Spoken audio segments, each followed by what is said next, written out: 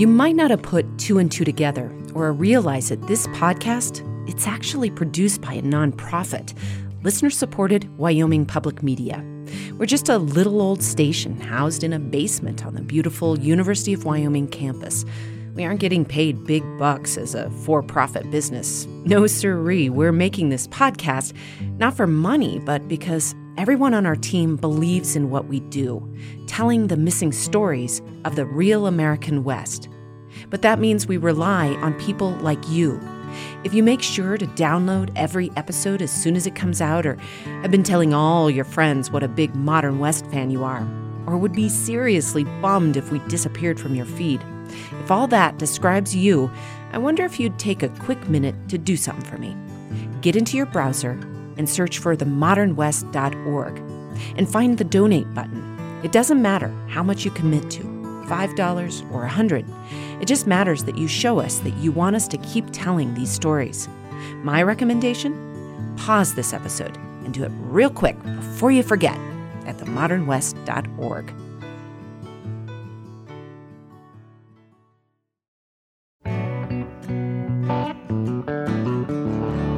From Wyoming Public Media and PRX, this is The Modern West, exploring the evolving identity of the American West. I'm Melody Edwards.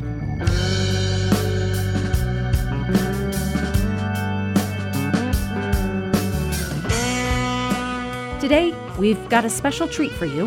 A while back, I convened a meeting of the minds over Facebook Live to talk about the future of ranching. You, our listeners, piped in with questions, and we had a productive and insightful conversation on stuff like how to raise animals humanely in a time of climate change, and the pros and cons of virtual fencing.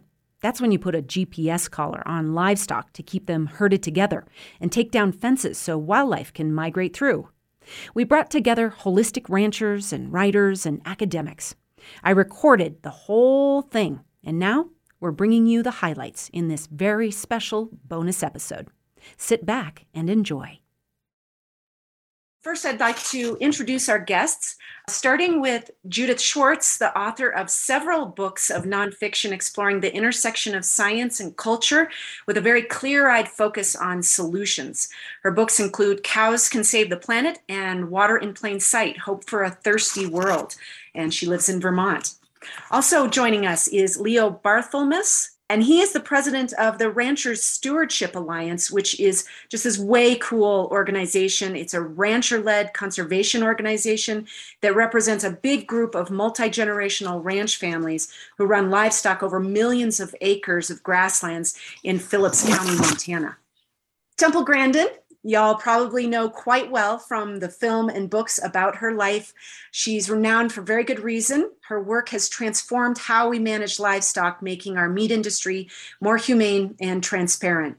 She's written numerous books and dozens of scientific papers. She's also a vocal advocate for children and adults with autism. She's a professor of animal science at Colorado State University in Fort Collins. And Bridger Reardon. He's a regenerative rancher who grew up on a sheep ranch just right here outside of Laramie, Wyoming. He's recently completed the Kivera Coalition's apprenticeship program, which taught him a lot about ranching and how it can improve our land and our water quality. And he runs his ranch with his dad, Tom Reardon. So thanks so much to all of you.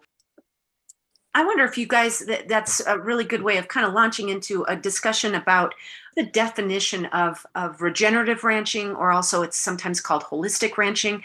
I wonder if you guys might be able to kind of collaborate on a definition just for folks who maybe aren't familiar with this kind of growing movement. So I started studying holistic range management back in the 80s, and the ranches, drifted toward more and more implementation of that.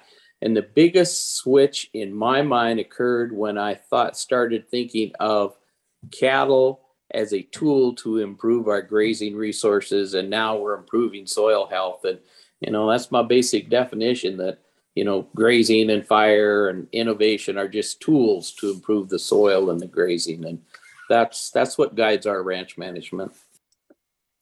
I can add to that, and that is that holistic grazing mimics the herbivore and predator relationship as had been in nature. So basically, the way I think about it is that in nature, plants are managed by plant-eating animals, and plant-eating animals are managed by predators. And because of what we as humans have, how we have impacted the landscape, we have roads, we have cities, we have parking lots, et cetera, et cetera. So, and we have also killed many predators, that relationship is not in balance. And so humans can step in and kind of act as predators in keeping grazing animals on the move. Well, maybe I'll make a comment. The more I learned about it, I have been out into grazing lands in every part of the US in my 50-year career. Also all over South America, China, Europe, many, many other places, and been out on ranches where they really cared about the land. And I've seen what good ranchers can do to regenerate land and improve it. Yeah. Now, one of the things that we've really explored in this last season of the podcast was this idea, that we've had in our minds of ranchers and cowboys as sort of these rugged individuals. But I wanted to, pass it on to you, Bridger, and you, Leo, because you both have been participating in these really amazing collaborations in which we're really seeing ranchers come together and work towards a goal and are really highlighting and focusing on conservation. Leo, do you mind starting just telling us a little bit about the Ranchers Stewardship Alliance? The area that I live in, 200 miles west of North Dakota, turns out to be it's one of the last remaining intact grasslands in the world. And there was a lot of conservation study in the area, and the ranchers were totally unaware of this. And the Nature Conservancy bought a large ranch in the area to preserve the grasslands. And out of that relationship that developed fairly positively through a drought, the Rancher Stewardship Alliance was started. And 5 years ago, there's a young woman came to us and said, I could get a grant for you guys to help the community with fencing and water and grass seedings. And since then, that's what we do. We've created this conservation committee within the Rancher Stewardship Alliance. And there's multiple parties. Some are ranchers, but the Nature Conservancy, World Wildlife Fund, U.S. Fish and Wildlife Service, the BLM, Fish, Wildlife, and Parks in Montana. And so we've formed this committee to review projects, and everybody in the committee brings projects to lift the 3-county area and areas around us with these projects that help support improved grazing management. Turns out the area is the home of the nesting habitat for 12 threatened birds. So, we all recognize we all need the same things, and we're finding ways to do that. The Kavira Coalition is really kind of a catalyst to create a network of peers within a younger generation of people involved in agriculture. And I agree with Leo that, the collaboration within agencies, nonprofits, going out and helping, a tri-state county area or just a county area, those localized regions is really important. My focus has kind of been trying to create collaboration with individuals within ranching and trying to help marketing. I know a lot of people aren't in ranching to be a beef marketer necessarily. And, I think in today's age, with where our conventional commodity market is, we have to go out and do a lot more work and a lot more collaboration as individual ranchers or ranches to really, I think, push the dial in both land management and just a quality of life for ranchers. But the Kavira Coalition has been a great catalyst, I think, for me coming up to help build that network. Yeah. It seems like the regenerative ranching movement, the holistic ranching movement is kind of coming about at a really interesting time when we're having the ranching industry is having more and more challenges. The West is just getting hotter, droughts, they're calling it a mega drought now. And I just am wondering what you guys are seeing maybe are some of the biggest challenges for ranchers. And Temple, I thought I would start with you because I think that there's really especially some challenges for animal welfare due to these rising temperatures and drought? Well, some of the big problems I'm seeing is, with hot temperatures, Black Angus cattle get hotter. I just have talked to a number of ranchers. We had a big BQA field day out in Burlington, Colorado. Talked to a whole bunch of ranchers out there. And the problem we've got with some of these animals bred for meat is that the sister for that huge steer out in a feed yard is too big to feed on these ranches and they feed them hay and stuff in the wintertime. And I noticed when I drove my drive during that 100-mile stretch where it was just grazing, saw a lot of red Angus there. And they're buying the red Angus because they're smaller. And recently I told a guy who was on the board of the Angus Association, they got to do something about cow size. You see, you just breed something for maximum meat. That doesn't work out on these ranches. I mean, I spent the first 10 years of my life in Arizona. We had a lot of Hereford cattle. She'd give you a calf every year, a little one, but she'd give you one every year. And I think we got to worry about heat stress in some of these large black cattle. Going off of kind of what Temple said about, having an optimal cow, I think that translates actually to having optimal grazing.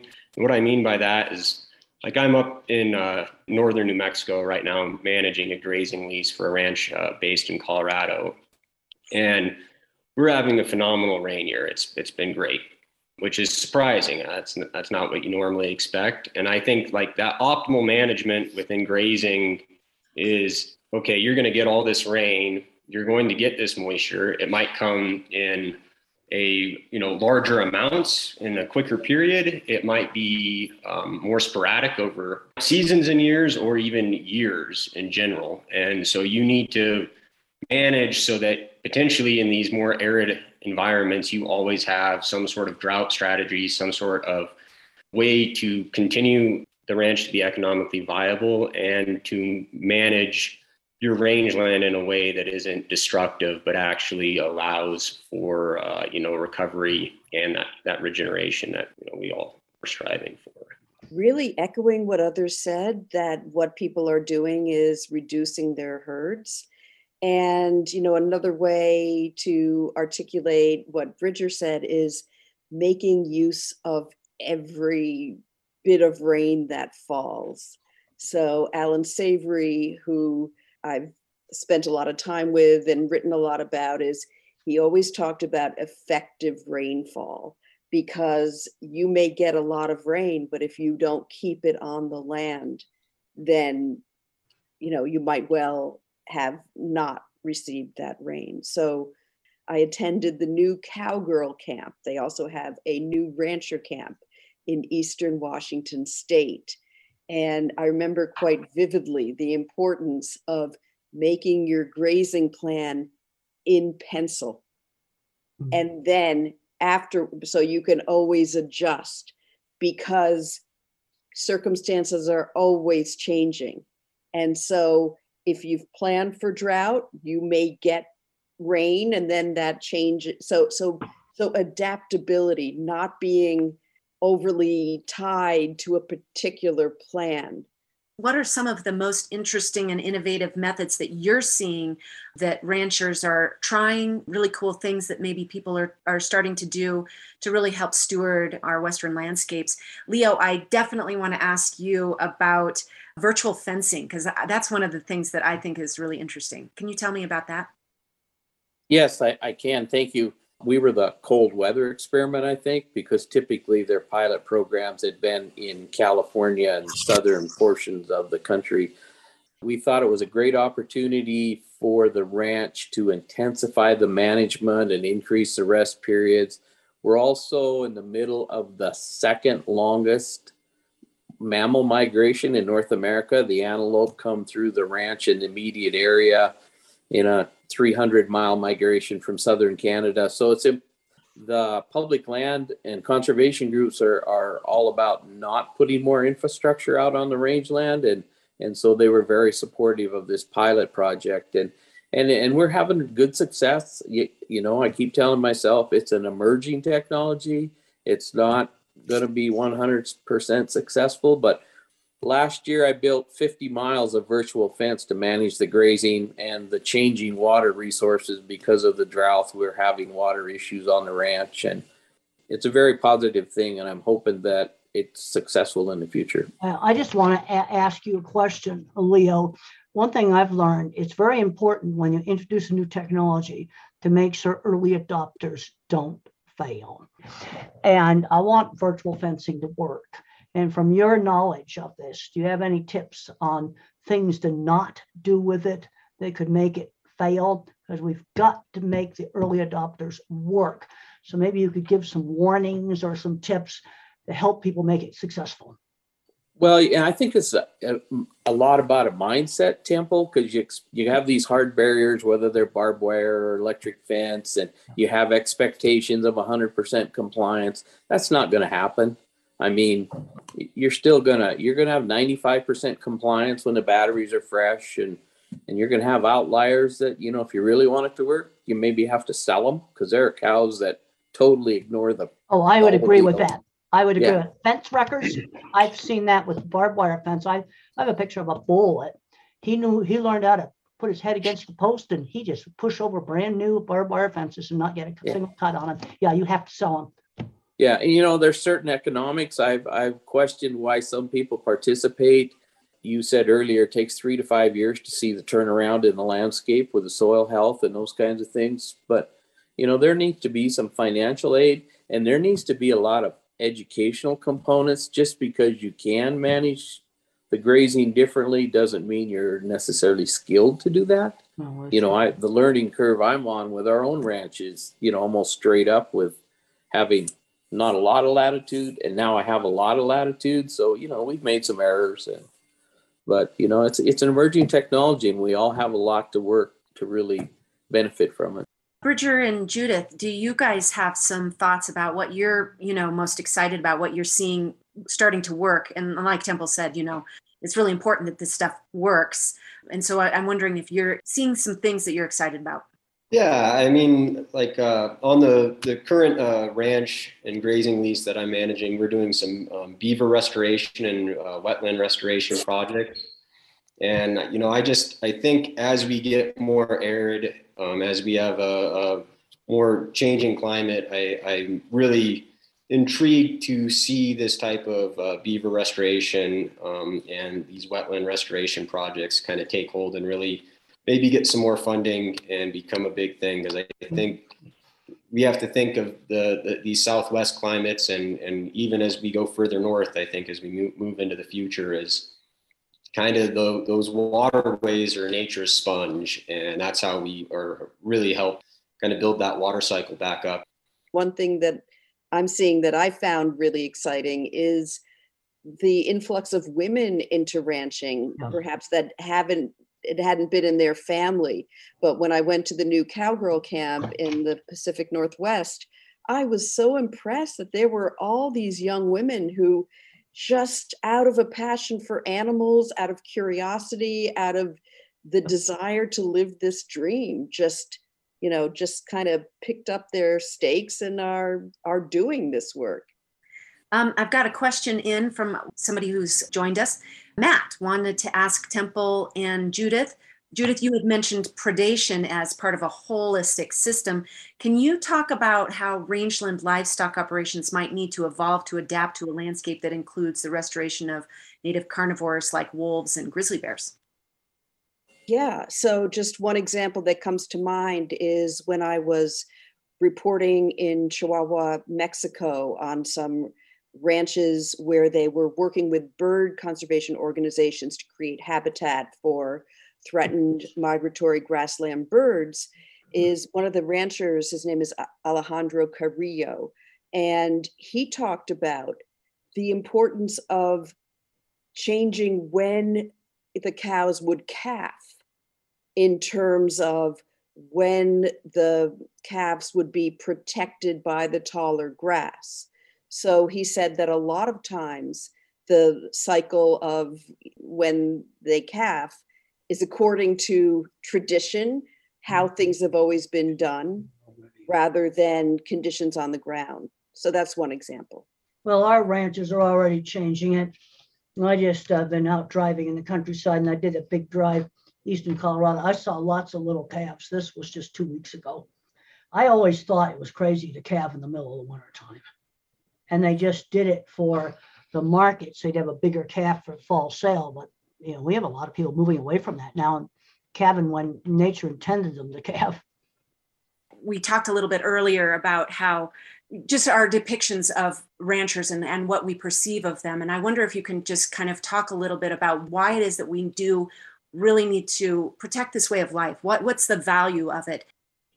The cowboy culture can be romanticized, but we're still doing it because there is a love for the land. And I definitely would say that in today's modern ranching world, the people that are left, as maybe curmudgeon-y and hard-headed as some people might think they are, they're either doing it because they're really, really stubborn or because they really, really do love the land. And some people don't always know how to manage in the best way possible, but they're still out there trying their best. And I think that the general public, I think it would be nice if there was more positive conversation between ranchers and the general public, and just a more positive perception of ranchers moving forward. And hopefully that occurs through better management and educating consumers and the general public.